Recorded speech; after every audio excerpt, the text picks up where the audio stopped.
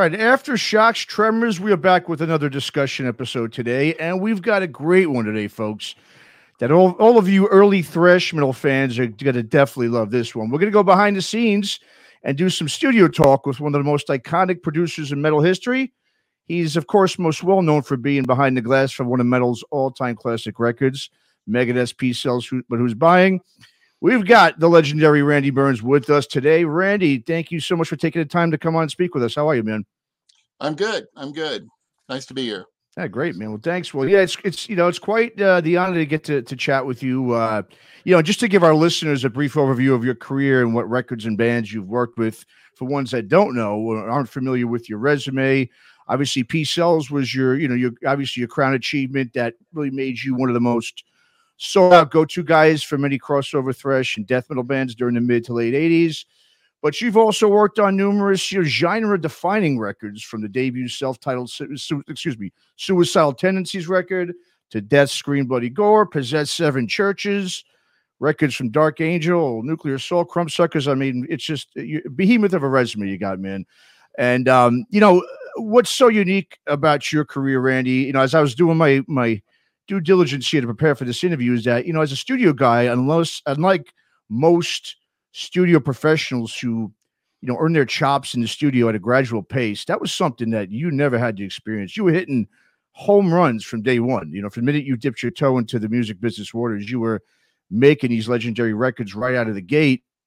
So, I guess my first question is, what was it when you were, selecting these artists to work with? Because one of the things about you is, you've got such a high percentage of classic records with all, with basically the amount of records you've produced. It's not like, you're not like a typical producer who, the law of averages, you could obviously hit some home runs here and there. Pretty much most of the records you did were just all home runs. So my first question is, what was it that drew you to those specific bands, and records when you decided what to work on and who to work with back in the 80s there? Well, actually, it was more the other way around, that I did a lot of work with Combat Records, and there was a guy there named Steve Sinclair. Okay. And Steve Sinclair was doing the A&R for Combat, and I did a few records for him, and I just became his go-to guy. And almost all those records that you just mentioned came through Steve at Combat. Wow. Okay. There was another guy, Ron Gowdy, at Enigma Records. And then at some point, well, I guess after Peace Sells, then a lot of the bands sought me out. So I had a management company that kind of filtered things, and it was, here's a bunch of bands. They all want to be produced. Which one do you want to work with? And, I would pick them. Some of them were obvious, like Creator, it just made sense that they were already established bands. But on the beginning, that big run in the middle there with, Possessed and Death and Megadeth and even Nuclear Assault, right? All that stuff came through Steve Sinclair at Combat. Wow, very cool. Well, go ahead. Sorry. No, that's it. Okay. Well, I was going to say, I just want to let's start with your career really as you started out as a youngster in the LA punk scene. The first record you worked on was a punk compilation called "Hell Comes to Your House." Now compilation albums are a dime a dozen, but you wound up working on this one. I read that it cost just over $500 to make, and it featured a song from a little Southern California band called Social Distortion. So even the comp you worked on featured one of the biggest punk bands in history.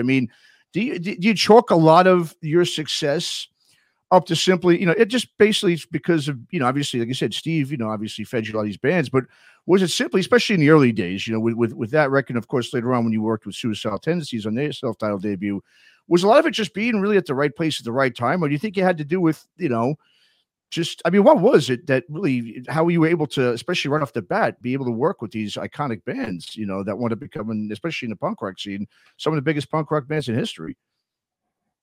It was kind of being in the right place at the right time. I think I was really, extremely fortunate to sort of get a ride on two scenes. One was the LA punk scene, where I did the Hell Comes to Your House. And then that got me the gig with Lisa Fancher at Frontier to do Suicidal.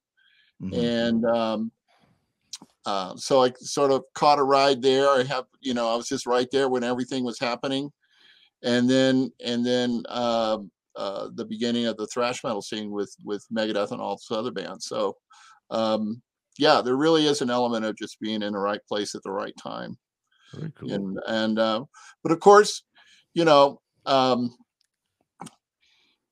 there was a guy I worked with a lot in Hollywood called the Drum Doctor. He was a drum tech who rented drums, and I used him a lot for my stuff.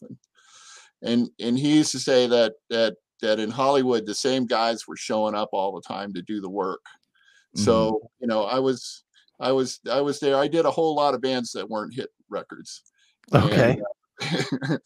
And, those are the exception. So you have to be there and you have to be ready when the time comes. Sure, absolutely. Well, it seems like most of the iconic producers in the world of punk and metal really started exactly like you did. I mean, they had no real, from what I read, I remember it said that you really had no aspirations of really becoming a studio guy at the time. I mean, and like a lot of these other producers, they were basically musicians who simply, were recording their friends' bands in their basement or garage, just a good old DIY punk rock approach to recording. And that's how it started for a lot of the engineers and producers at that time, especially in the 80s there when working on punk and metal records. I mean, at what point did you realize that what you were doing was more than just a little, side thing where you were helping your fellow musician friends, and you were actually, really good at this and could make it a career? I mean, did you even want it to be a career, being that I know later on temporarily removed yourself from the industry after you did the Seven Churches Possessed record? I was playing club bands in Orange County, playing what we call top 40. We had two girls in our club band, and we did Patti Benatar and Pretenders and Fleetwood Mac, and then on the heavier side, AC/DC and Journey, things like that. Okay. And at the same time I was doing that, I put together an 8-track studio in my garage at my parents' place in Long Beach, and started recording. And then somebody heard about that, and a punk band came over, and I recorded a punk band there, and they told their friends, and that's really how I got started in the recording thing. But what got me into it seriously was just trying to get out of playing clubs for a living and to do the recording thing for a living. So my girlfriend and I and my partner, Linda Schultz, we opened up this little 8-track studio in La Brea in Orange County. Okay. And that's where I did Hell Comes to Your House. And while I was doing that, Linda and I had an original band. And again, sort of in that somewhere between Fleetwood Mac and Heart, kind of poppy rock stuff of the late 70s, early 80s variety. We got signed to a management deal, and basically they signed us to a record deal, and then they were trying to sell that record deal to a major label. And the thing went south. The drummer for the band was Mark Jubé, who quit our band and joined Survivor. Okay. And it became really messy. The management company wanted me to sue Mark for breach of contract. Oh, geez. and I wouldn't do it. So they fired me as well. And I literally was in an office in Hollywood with this Hollywood entertainment lawyer and the management company, and telling me that I would never work in this town again, blah, blah, blah. So I was really, anyway, so it's kind of getting long-winded, but it was, I gave up on the record company artist thing at that point, decided to just move to Hollywood and work in the recording industry for a while.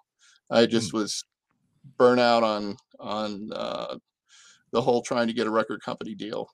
Sure. What was that a difficult decision, Randy? Because I know you musicians, you get that bug, and you always sort of have that bug. I don't know. I was a little bit tired and jaded from working in clubs for a long time. That gets to be a real drag after a while. I don't know how many musicians you've talked to about that. Sure.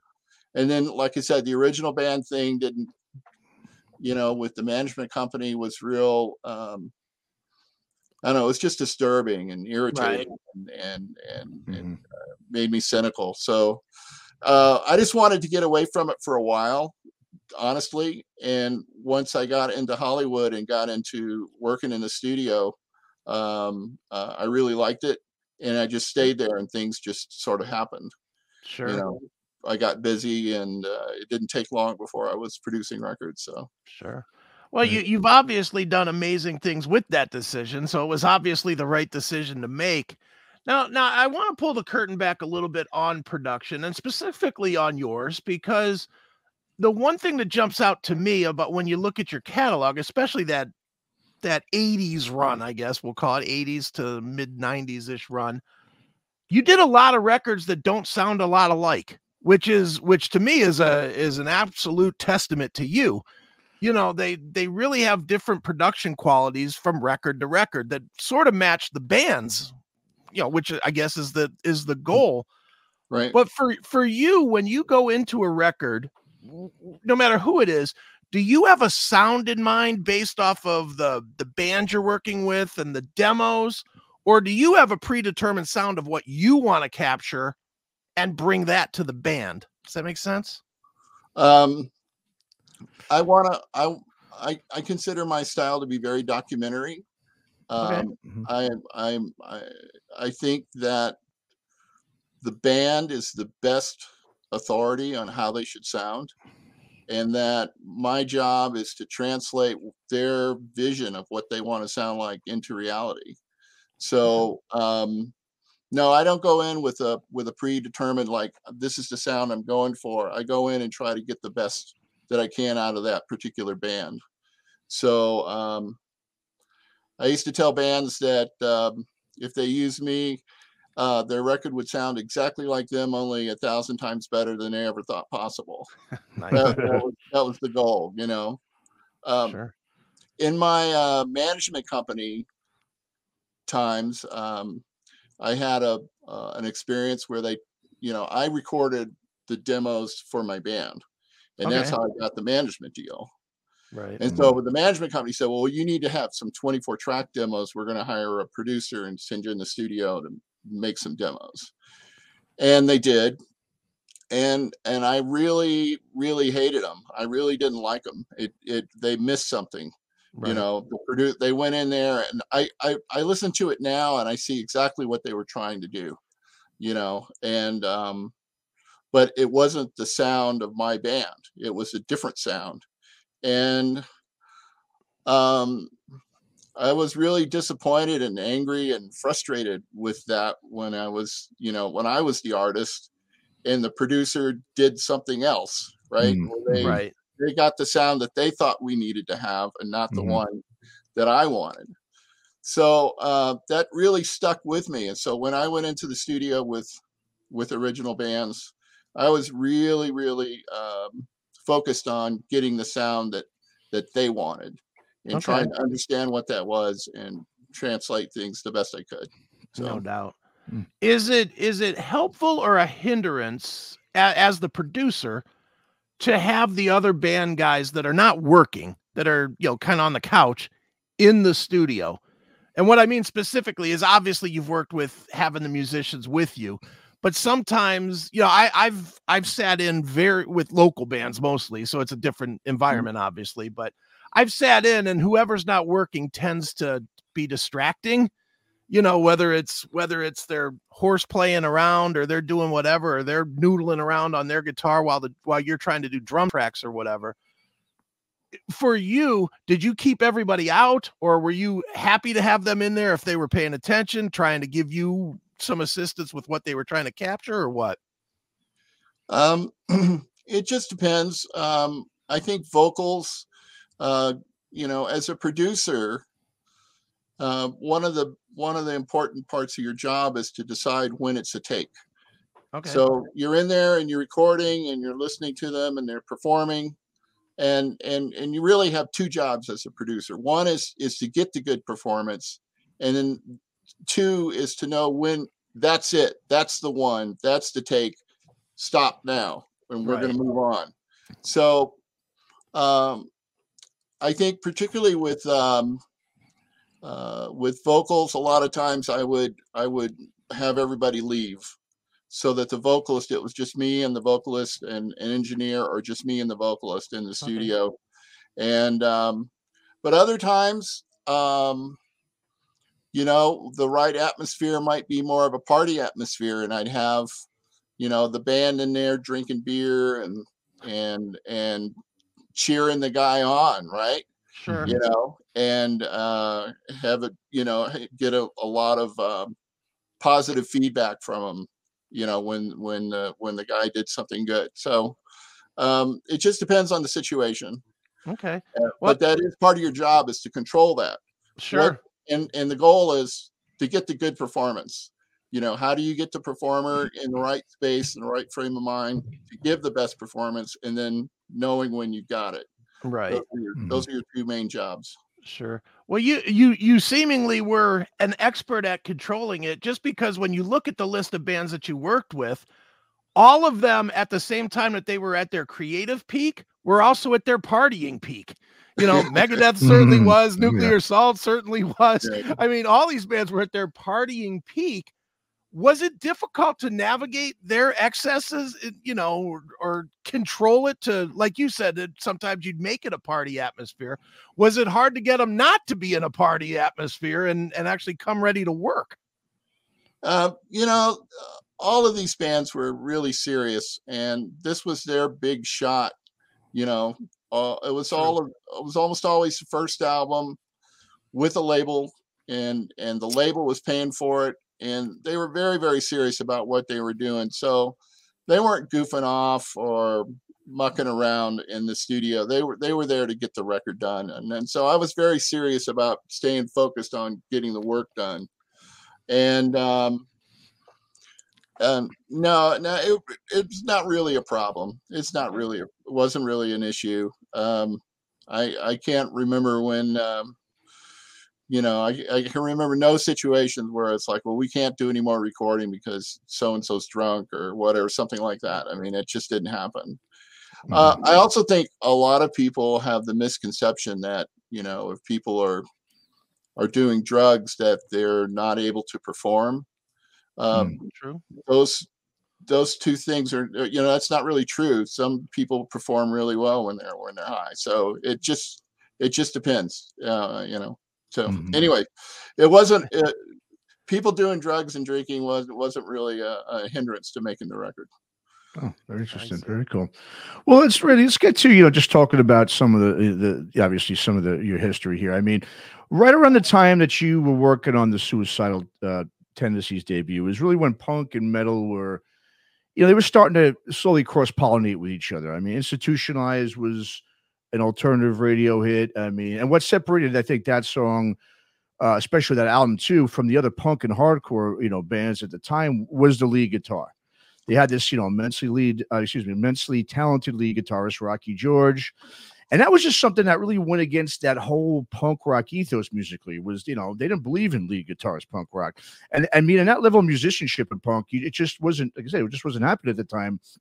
And of course, the coalescing of punk and metal eventually led to the crossover, you know, movement, which you as a producer helped establish greatly. As a producer and engineer, you know, in general, I know you were an engineer on that record, but just a producer in general, I mean, how were you able to tap into or convince a lot of those punk-centric bands at the time to adapt, you know, a more metallic sound when there was such, you know, consternation between both the punk and metal scenes? Because I mean, both scenes, especially I know, you know, in New York on the East Coast, both scenes, they were like oil and water. I mean, they hated each other, you know. So as a producer, did you have to twist any arms and do a lot of convincing for a lot of these bands to adapt to a more integrated sound of combining both of those subgenres together at the time? No, they did Really? it themselves. Okay, Suicidal Tendencies is the perfect example. They were, when they came into the studio, visually, you had three guys with bandanas that looked like they were in gangs, And then you had this other guy with a Les Paul and a Marshall and, hair down to here, right? Right. And it literally looked like they were from two different worlds and they were in the same band. But that's what the band was. It was the merging of those, the fusion of those two different things. And they did it. It was, wasn't me guiding them. I just did a good job of putting it on tape. Yeah. No, sure did, man. Well, I mean, well, the one thing you would know, I mean, obviously, just as much as anybody, is really the difference too between the two coasts where the crossover sound was emanating from both LA and New York. I mean, from my just knowledge, from what I've learned is, obviously with the New York crossover scene, that really didn't come into fruition really until SOD came out with Speak English or Die. That was one of the big records that helped kickstart that back there, which helped bridge that gap, obviously, with both subgenres. But it did take some time to get to that point. But on the West Coast, you really had the Venice scene, obviously, with Suicidal and No Mercy, Excel, later on with Uncle Slam. I mean, when did you start to notice in the studio and working with these bands that these two styles were indeed starting to become, aligned with each other in a natural sense without any, label input or any influences that came from the business perspective? Because, I mean, correct me if I'm wrong, I'm sure Combat eventually at the time, and just independent labels in general, were probably welcoming or wanting more of that metal and punk to come together in order to really reach a broader, audience, which of course means more record sales and ticket sales and return on their investment. Well, I think Suicidal was, really at the beginning of this coming together of the two different styles. Mm-hmm. And by the time you get, and then, Excel was probably, 90% rock with 10% of the punk. Mm-hmm. And then Uncle Slam, they're just a thrash band. I mean, in my opinion, they were fully there into the metal world. So, I don't know. Again, I took each band as they came and tried to do what that band was trying to accomplish. And I really, never as a producer went into the studio to try to push a band in one direction or another or tell them what to be. I was always trying to look for, what is it you guys are doing that's different? And let's put the spotlight on that. And let's make this record, make this record unique. So sure, yeah, and of course they were very different. The Uncle Slams and Excel would be really, really, really different than Ludacris and the Crumbsuckers. Those were oh yeah, really, really different guys too. Sure. Right.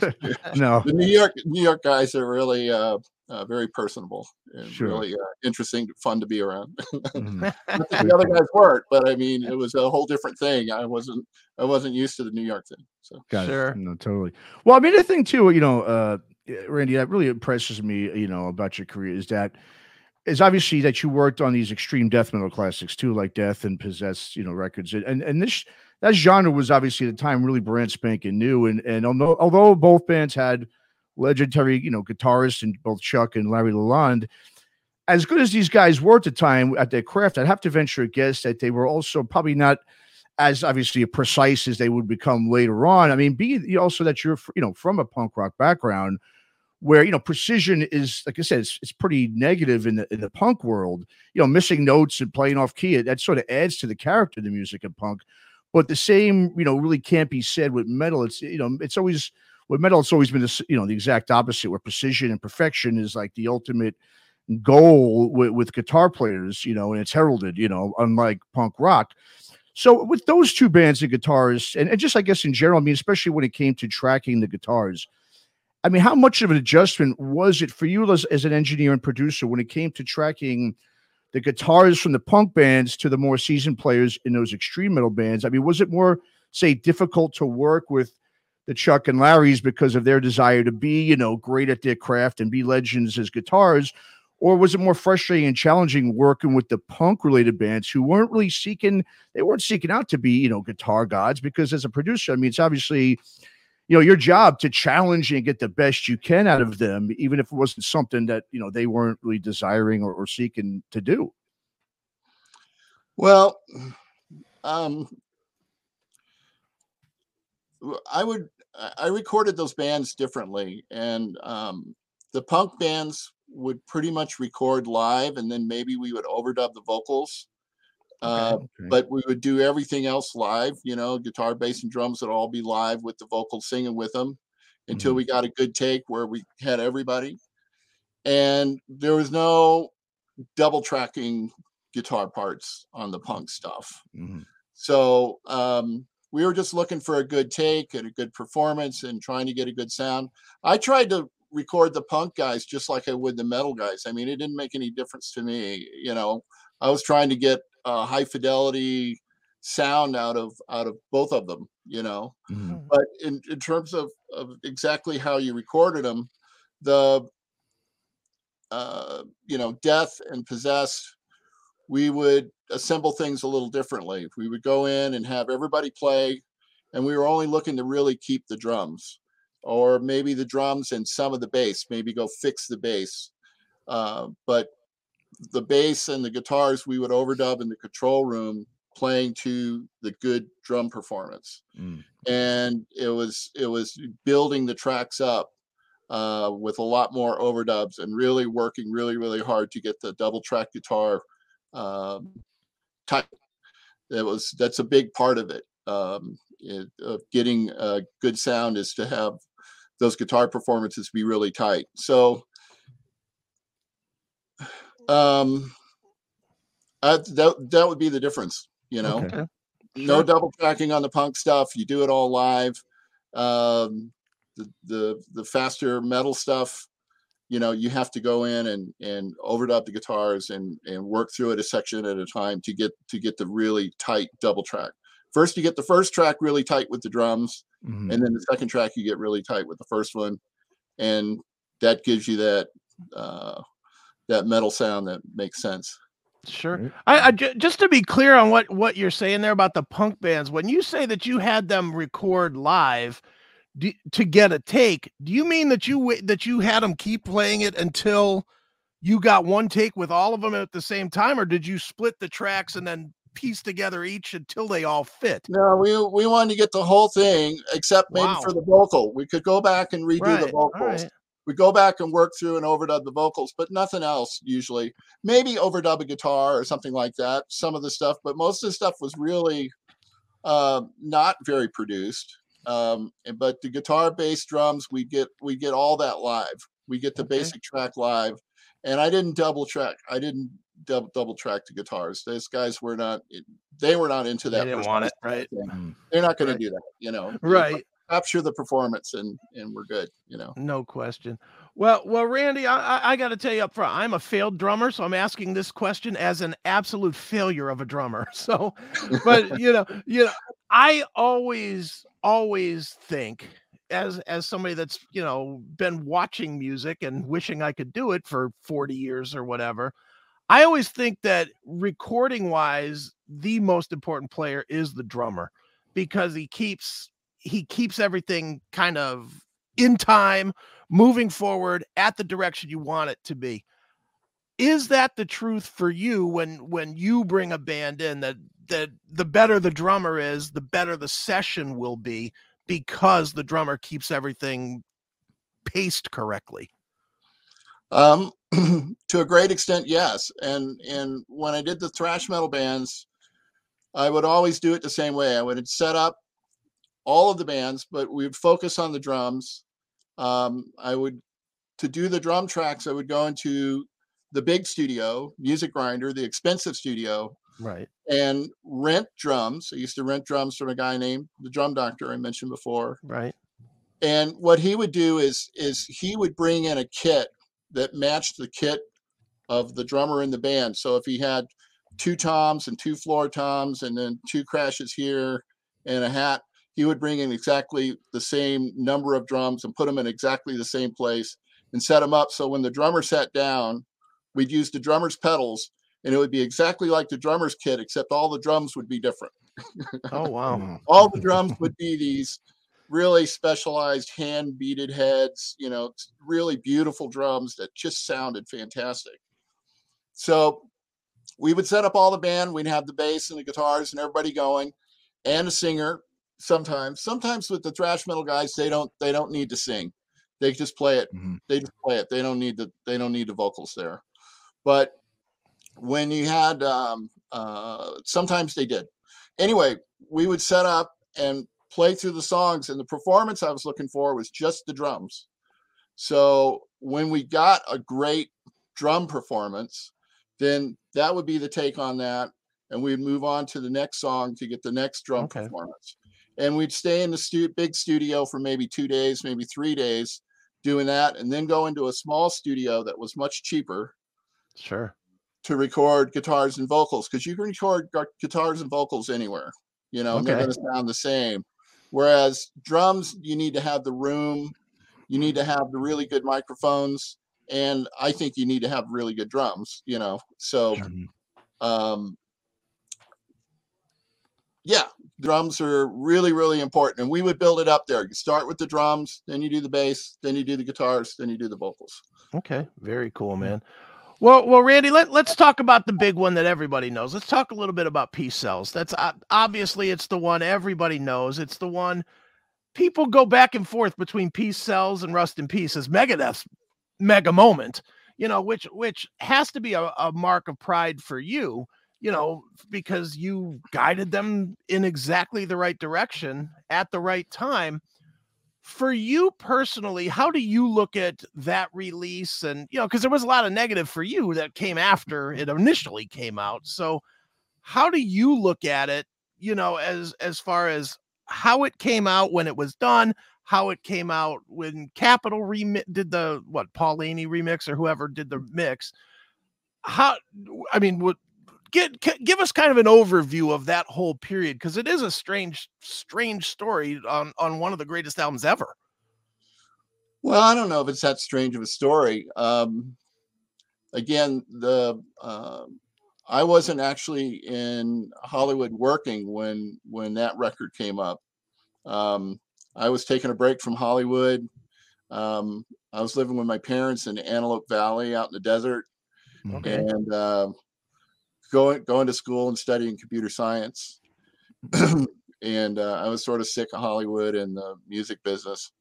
And Steve Sinclair called me and said, I have this band and you have to produce the record. Okay. You have to do it. And I'm like, well, all right, Steve, okay, I'll listen to him.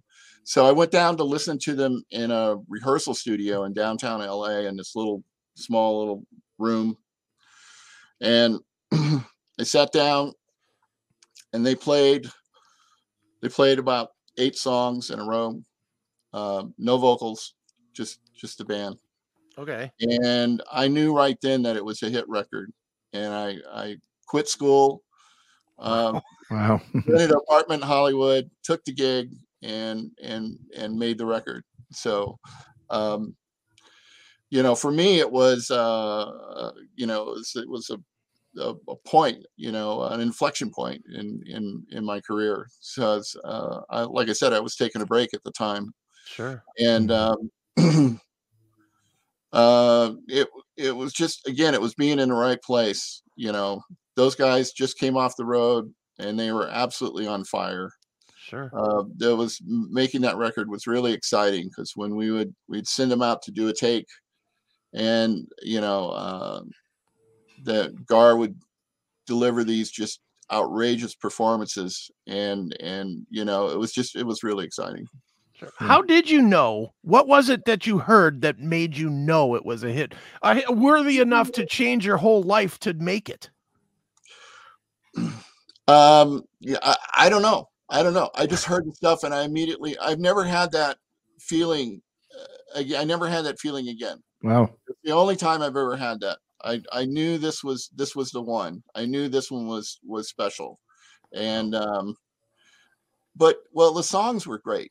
And, sure. It was Gar and Chris Poland and Dave Ellison playing this stuff. Those guys were all, and Mustaine, they were just brilliant, and they were so tight off of the road, and hearing that stuff live and just perform perfectly. It I could hear it.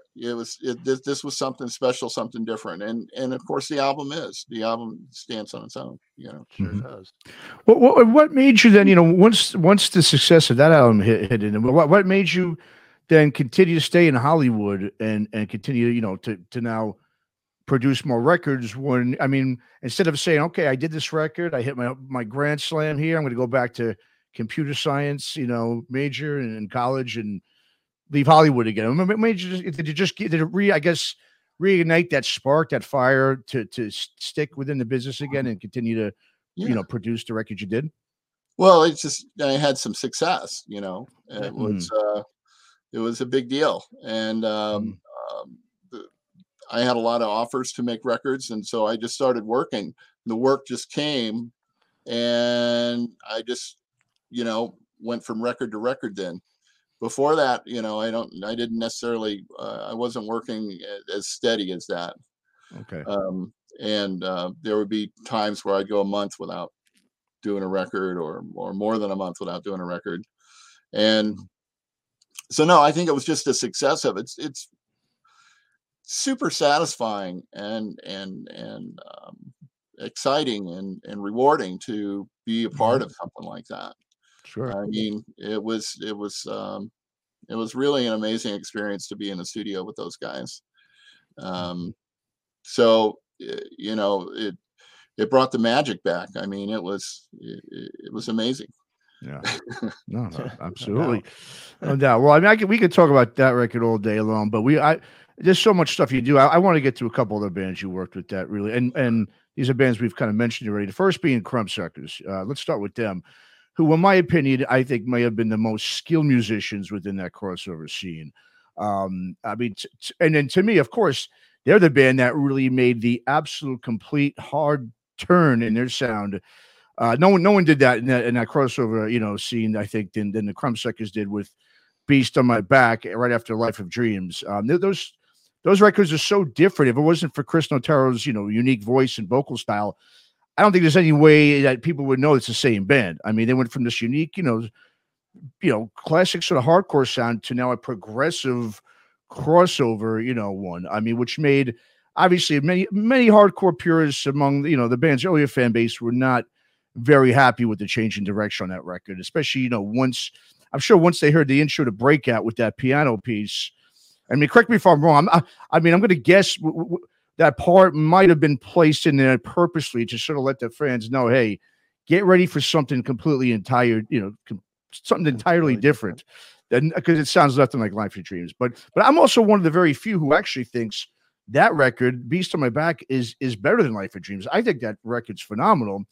But to a lot of the purist hardcore fans and crossover fans, there was a lot of pushback and they didn't like it. So take us back to the studio during the recording process of that record, of Beast on My Back. I mean, what the band's mindset at the time, what was it? I mean, did you and the band foresee and expect, that reaction from, their fan base? I mean, did you have any part, for instance, in pushing them, I should say, in that direction, or was that entirely on them and their decision to do so? It was entirely them. They came to the studio with an idea what they wanted to do and where they want to go. There was some discussion in the studio, but between them about should we do this or that, at certain points making decisions about what to do in a certain situation. But no, it was all them. I didn't come in. I came in and documented what it was they wanted to do. That was a pretty quick session too. I think we did the whole record in a week. Wow. In New York. Damn. And it was just record the stuff, get out. And that was the end of it. So yeah. Well, that's, like I said, that's I think a phenomenal record that you were part of. Absolutely. But the other band I want to talk about was Excel. They were another band that I thought really had amazing potential, especially when the Joke's on You came out in '89. A very underrated album and band, obviously straight out of the Venice, LA scene, as we said. And that also featured a very underrated musician and guitarist, Adam Siegel. I mean, he did some amazing things on that record and just in general with that band. Of course, he wound up later, playing with Infectious Grooves during their prime years. But to me, that band, I think, really could have been huge if they, I mean, and not to put him down or anything, because he's an excellent frontman, but Dan Clements, I think he was I think limited vocally. And I think if they had someone who had maybe some more range, that band could have really taken off. I thought they had such a perfect blend of, like you said, it was really a rock band with all these other, thrash or hardcore elements. And then by the time The Joke's on You came out, that was definitely had more of that groove, which was starting to become the big thing there in the late, 80s, right in the beginning, early 90s there, when you had bands like Pantera and Prong, taking over that groove metal scene. I mean, why do you think they were a band that just didn't make it bigger than they did, in your opinion? I mean, do you agree that maybe it was the vocal limits that prevented them to doing so? I mean, just give me your take on why you thought that was a band that just didn't really take off like they probably should have.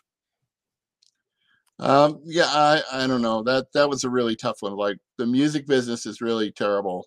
You can do everything right. You can do everything right and perform right and really lay down something beautiful and have it not go anywhere.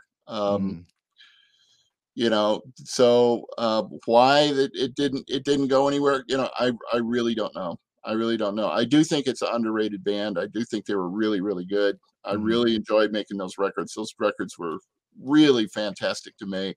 Really fun, interesting people in that band.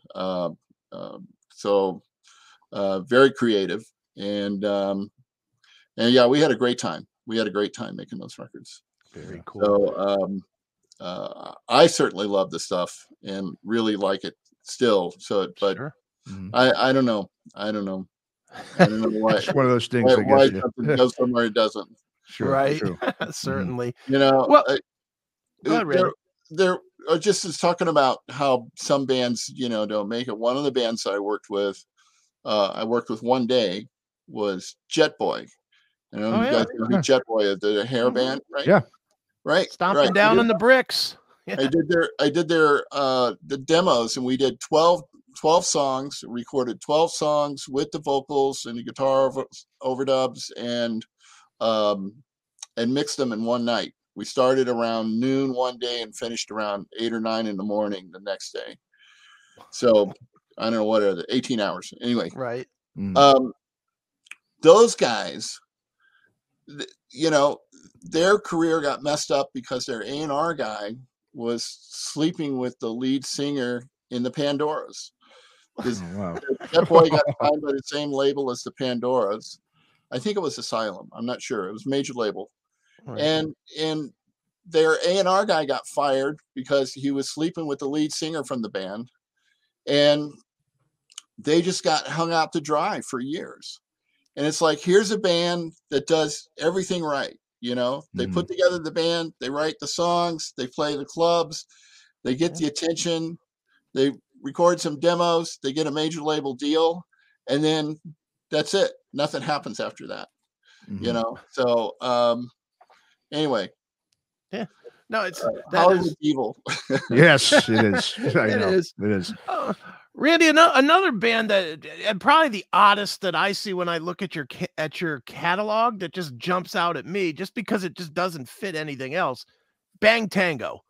I mean, so much of your stuff is heavy stuff, and then all of a sudden, Bang Tango comes in there, and not only do they come in there, but when you did Dancing on Coals, that is it's an odd Bang Tango record too. I mean, it definitely has way more funk than I think they had previously. They were a little more hair metal-y on the record before. Just seems like it was a leap away from all of your previous work. So what was the attraction to working with them? Well, like the Jet Boy, one of the things at some point I was getting a little bit burnt out only doing extreme metal. Sure. All the bands were starting to, the stuff that they were saying, here are the bands that you can produce. The management company would come to me with demos, right? And say, pick one of these and produce them, So I was looking to do stuff that was more like, Guns N' Roses or Jet Boy or Bang Tango. So sure. The management company came up and said, hey, you want to do this? Here's one you could do. And that was a very strange record, though. The way we went about that. So it was a live in the studio kind of thing. Okay. And But no, I was just looking to do other stuff, and I was not successful at getting other gigs outside of extreme metal. I had a jacket for doing, I was the Megadeth guy, and anybody that wasn't Megadeth didn't really want me to do them. So, right, was that disappointing to you? Was that disappointing to you that you? I mean, yeah, it's weird to have something as successful as that also be a hindrance to your career, I guess.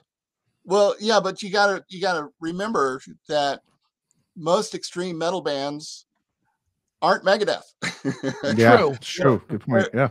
Megadeth was phenomenal, and most of the stuff they were bringing me was mediocre. A lot of the stuff was fairly mediocre. There were exceptions, like Creator, that were really fantastic bands, but a lot of the stuff in the late 80s was starting to sound the same. It was like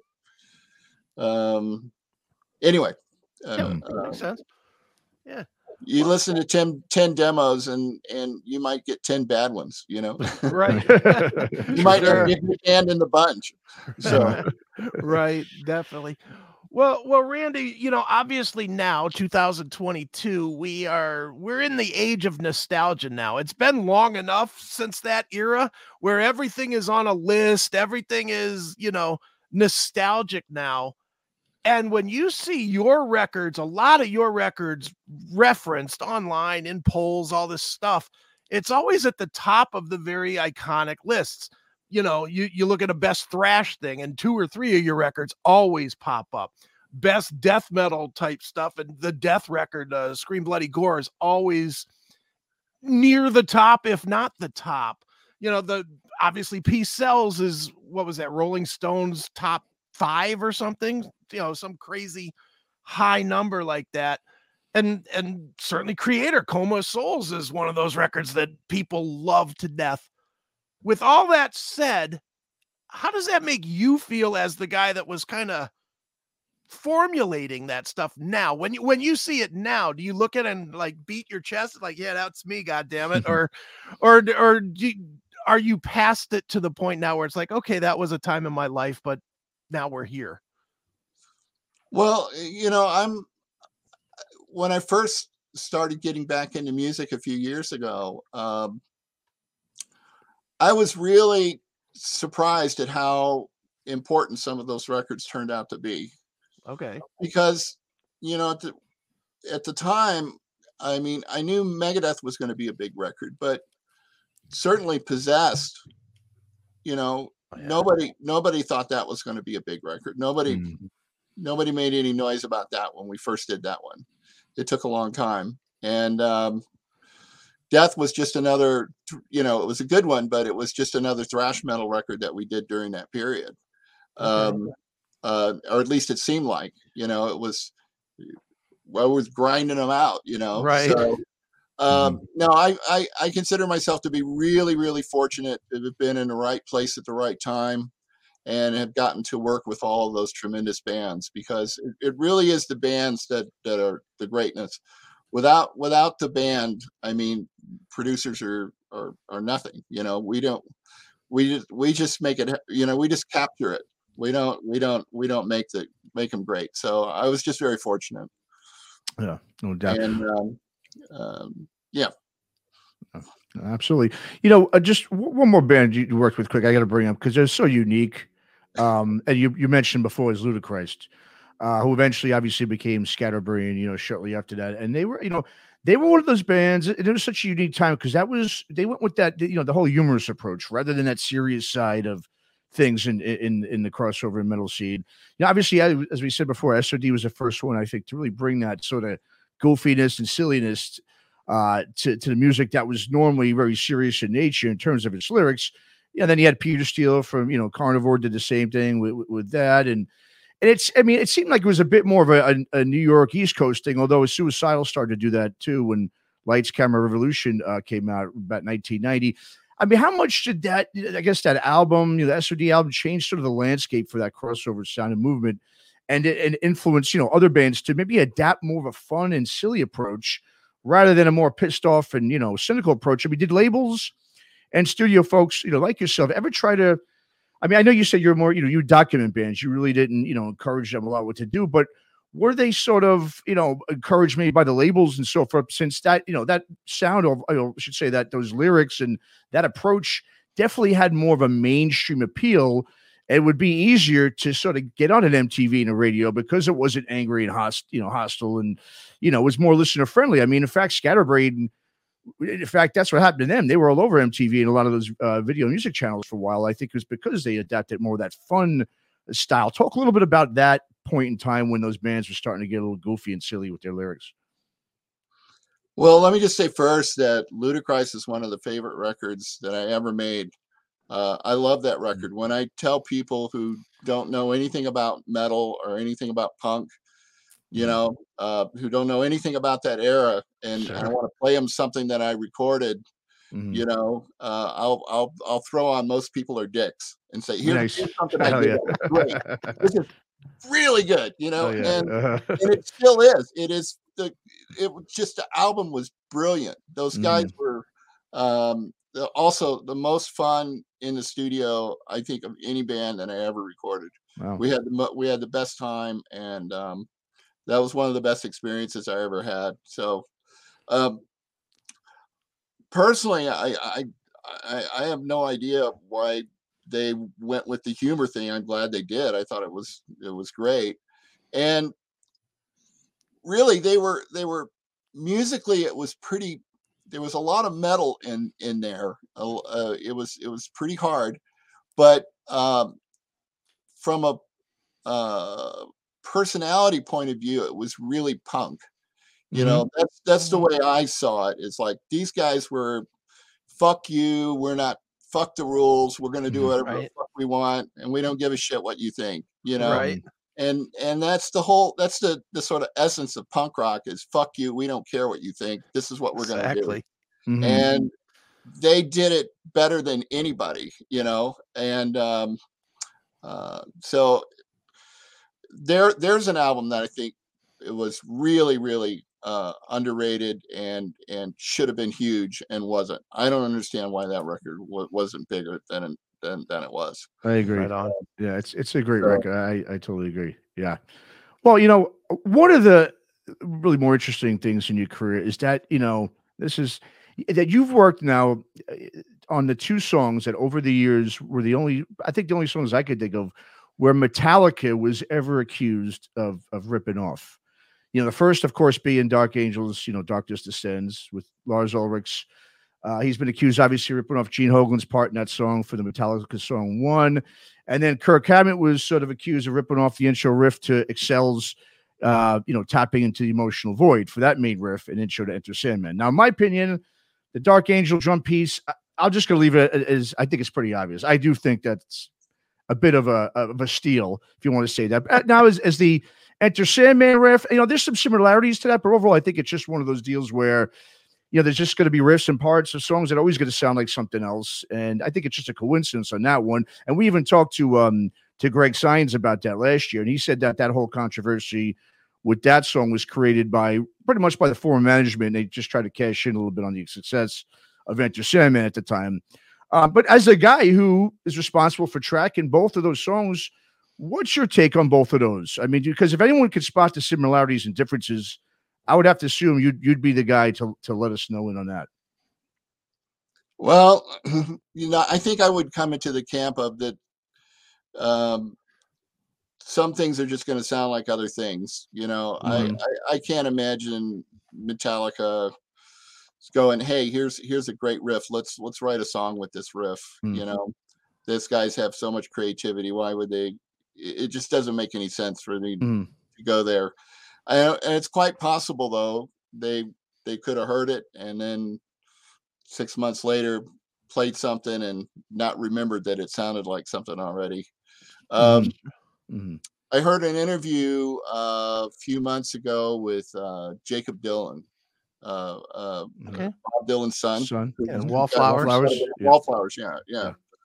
And they asked him about songwriting, and he said, and they asked him about a particular song. There was some song that he had written that sounded like something else. And he said, I write a song that somebody else wrote probably every day, and it goes, but I usually know it. And like, oh, wait a minute, somebody already did that one. I can't use that one. Is that happens all the time. And I think that probably happens with metal bands as well, is that they come up with a riff and it's like they don't realize that it's already on another record somewhere. Sure. Or that they heard it. Mm-hmm. And it's on another record somewhere. So I don't think there was any malice or evil or misrepresentation in that. I think it was probably just an accident. Sure. I have to imagine for you as a producer, you probably hear things that sound something like something else that you worked on all the time, no? Well, yeah, at the time, a lot of the stuff did sound there were a lot of things that sound really similar. That's true. In those records. So I think it would be very easy for a band to accidentally do something that sounds a lot like another band. Certainly, man. Well, Randy, I would be remiss to let you go without asking you about this one last record, that of course being the Grandpa Death Experience. What can you tell me about this? What can you tell me about this record? Well, it was Ron Gowdy, who unfortunately the late Ron Gowdy, he passed away in 2020. Ron was the guy who came to me and said, how much to do this punk record? And I said, I need $500 this week in order to keep the studio open. Otherwise, I'm closing it down and we're moving out. Right. He said, okay, I'll give you $500 and you do my punk record. I said, fine. So that's where I started with Ron Gowdy was Hell Comes to Your House. And we were friends for, forever. Sure. We were still friends until the very end. And he was in Amsterdam. He did the record. It's him and some friends in Amsterdam. And he asked me to mix one song. I mixed one of the songs. There are a bunch of other pretty famous guys that mixed the other songs too. Sure. He did a lot of records. He knew a lot of people in the music business. So it's just something I did for my friend Ron. Very cool. And I miss him a lot. I gotta tell you. I'll bet. Yeah. Yeah, no question, man. Well, Randy, your career is legendary, and I know you know that, but we'll say it anyway. Your career is absolutely legendary. I think just between me and Matt alone, we've probably built you at least a garage on your house just in stuff that we've bought that your name is on, man. But dude, this has really been fun chatting with you and learning so much about these records, man. It's really good. Yeah. Okay, well, let me just put a plug in there. Sure. I'm back in the music business. I'm doing great. I've got I finally got a room with proper acoustics where I can monitor and mix. And I just did an album. I just mixed an album for a band called Leatherwolf. I actually recorded their first album in 1983 at Music Grinder. Wow. And they saw something on Facebook that I was mixing now and called me up, and I ended up doing their album. It came out great. But anyway, I'm looking for bands to mix. I've been working up to it for a number of years now, learning Pro Tools and learning how to do the stuff and learning how to mix in the box, and then trying to get a monitoring situation. And I finally have that together. So I'm looking for work. So I expect that there are DIY bands out there that are making their own records and need somebody to mix it. I'm available. All right. Well, where do we tell them to go to get to you? Look me up on Facebook. Hit me up on Facebook. Look for Randy Burns Producer, and they can hit me there, or randyburnsmusic@gmail.com. Okay. So, but they should be able to find me on Facebook, and they can DM me there. Very good. Great. Well, everybody definitely do that, especially you bands. We know about 1 million bands that listen. So hopefully some of them will hear this and hit you up, Randy. And Randy, obviously, man, this has been a great pleasure, man. We definitely appreciate the time. Absolutely. All right. Thank you very much. It's been a pleasure. Thanks a lot, Randy. Appreciate it. All right.